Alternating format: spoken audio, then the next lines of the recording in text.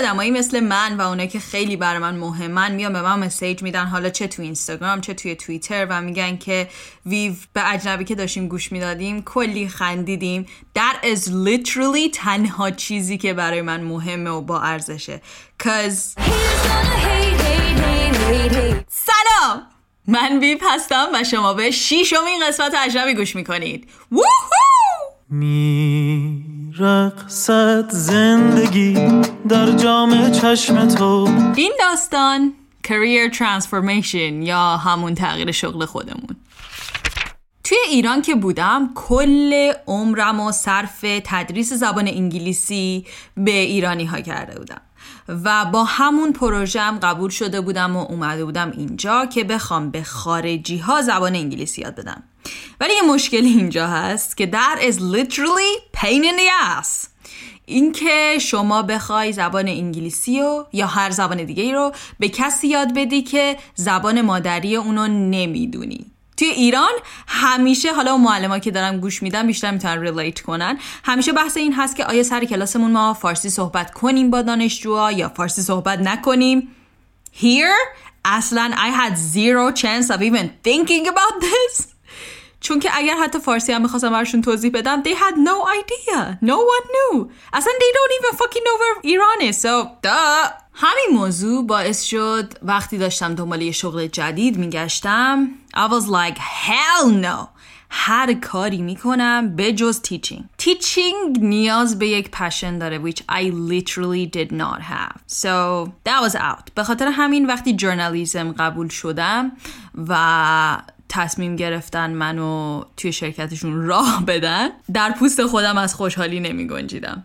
That was the best thing that could have happened to me. You're the best thing I never knew I needed. هدف این بود که اوکی من میام اینجا برای مدت، وقتی که دارم این شغل جدید و راه و چاهش رو یاد میگیرم I'll be learning the ropes، میام همزمان زبان اینا رو یاد میگیرم و میزنم اصلا اینجا رو میترکونم دیگه. خفن این که یک کسی هم انگلیسی بلد باشه هم زبان اینا رو بلد باشه که توی اون لیست زبانا به عنوان سخت‌ترین زبان شناخته شده و فارسی بلد باشه خیلی شانسش کمه. و توی ذهن من این بود که سفارت میاد ویو التماس میکنه میگه خواهش میکنم بیا برای ما کار بکن. But زهی خیال باطل.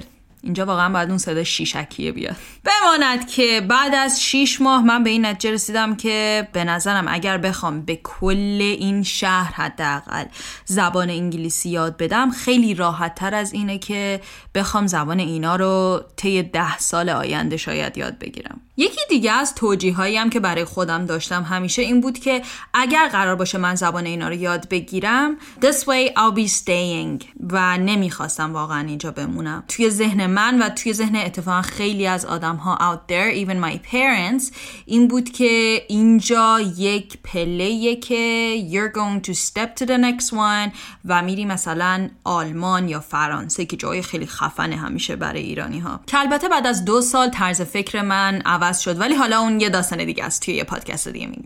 و این شغل جدیدم این شانس رو به من میداد که بتونم یه زندگی جدید برای خودم اینجا شروع کنم و دیگه نشینم اینستاگرام همینطوری سکرول داون کنم و عکس دوستامو تو اون پارتی های متفاوت توی ایران ببینم and I'll be like I wish I were there, why am I not there. بعد کلی حسودی بازی در بیارم و نخوام لایک کنم عکساشونو از این کارا.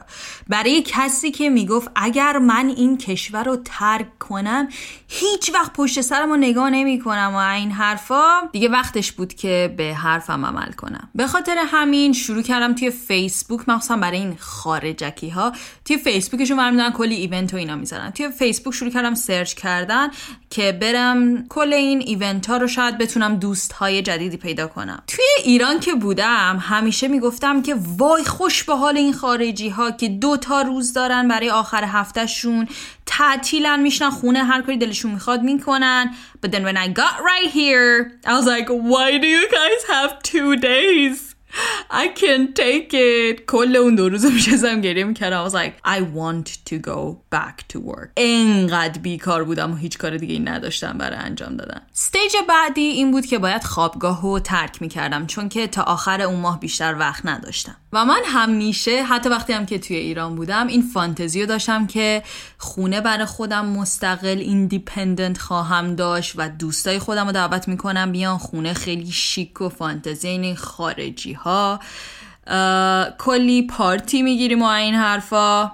But guess what? It did not happen because the houses are fucking expensive. تنها کاری که میتونستم بکنم با پولی که نداشتم این بود که بیام خونه رو با یه کسی شیر کنم و هم خونه داشته باشم. و چیزی که یاد گرفتم توی کل این تایم این بود که اگر نیاز به کمک داری just go ahead and ask for it. پس رفتم پیش لیدرم گفتم که اوکی من نیاز به یه خونه ای دارم و هرچی دارم دنبالش میگردم پیدا نمیتونم بکنم. از قضا رئیسمون یه خونه ای داشت که اونو کرایه میداد. So I was like oh cool let's do this. از من پرسید آیا میخوای اونجا باشی و همخونگی من یکی از هات ترین دخترهای آفیس بود. یه خانم برزیلی بود که رنگ پوست بسیار زیبایی داشت و موهای فر خیلی خفنی داشت. یه دختر کوچول موچولویی هم بود. So I was like yes why not. برای یه دختری که 24 سال از زندگیشو با خانوادهش سر کرده خیلی چیزها من داشتم که یاد بگیرم. یه دونه از اونا این بود که چطوری این خونه های خارجی رو تمیز کنم. یه چیزی که توی ایران همیشه به ما یاد میدن اینه که شیلنگو برداری از بالای دیوار شروع کنی به سابیدن، کل اونو بشوری. ولی اینا راهاب نداشتن. So I had no idea how to clean fucking anywhere. اینا چیزایی بود که باید یاد میگرفتم و این دختر خانم زیبا فقط دختر خانم زیبا بود. نه که ما ایرانی ها خیلی علاقه به غیبت داریم. بذار یک کمی هم من اینجا غیبت کنم. دلم خنک‌شه هستن.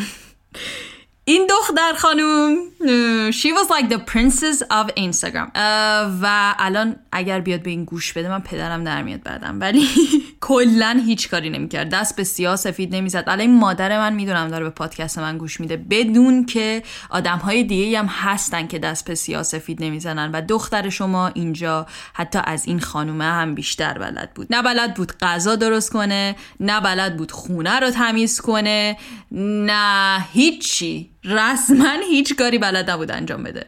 پس من باید این چیزها رو یاد میگرفتم. For the both of us. زندگی مشترک داشتم، باید حواسم بهش می بود. به نظرم حتی رئیسم هم باید میومد به من پول میداد به عنوان بیبی سی، چون بعضی موقع خودش میومد توی آفیس به من میگفتش که ویو حواست هست به این دختره توی خونه، یه دفعه نزنه این ور اون ور آتیش بزنه. And I was like don't worry about it, I'm all in.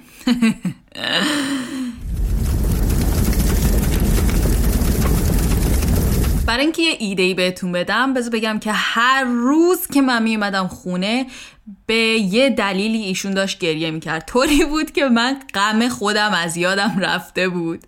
یه روز این بود که نمیتونه غذا درست کنه، یه روز این بود که دوست پسرش یه چیزی حالا بهش گفته، یه روز هر روز یک دلیلی داشت. یه روز این بود که فلانی اینستاگرام دیگه فالوش نمیکنه. اصلا یه داستانی داشتیم. همون جا بود که من فهمیدم که دیگه از این به بعد من غلط بکنم به بقیه مهربونی بکنم، مخصوصا اون کسی که قراره همخونم باشه. Just kidding. ولی یه چیزی رو اگر میخواید همخونه داشته باشید یه چیزی رو باید بدونیم اینه که همیشه you need to have ground rules.